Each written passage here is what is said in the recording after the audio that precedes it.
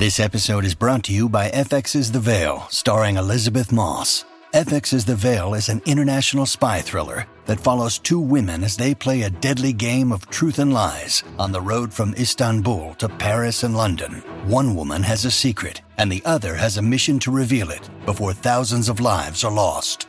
FX's The Veil, now streaming, only on Hulu.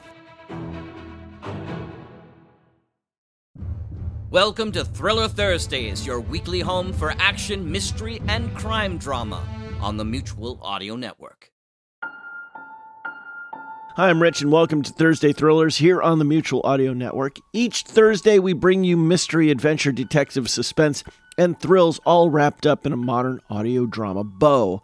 Other days, we bring you other stuff, and you really should check out all the stuff we have lined up, if only to experience the amazing varieties that we offer. First up today is Hawk Chronicles number 129, Mercury Falling. Simon and Sam reach Boulder Bar. Gabby is reunited with Captain Tam. Whit and Joffre make contact with a Rage fighter pilot.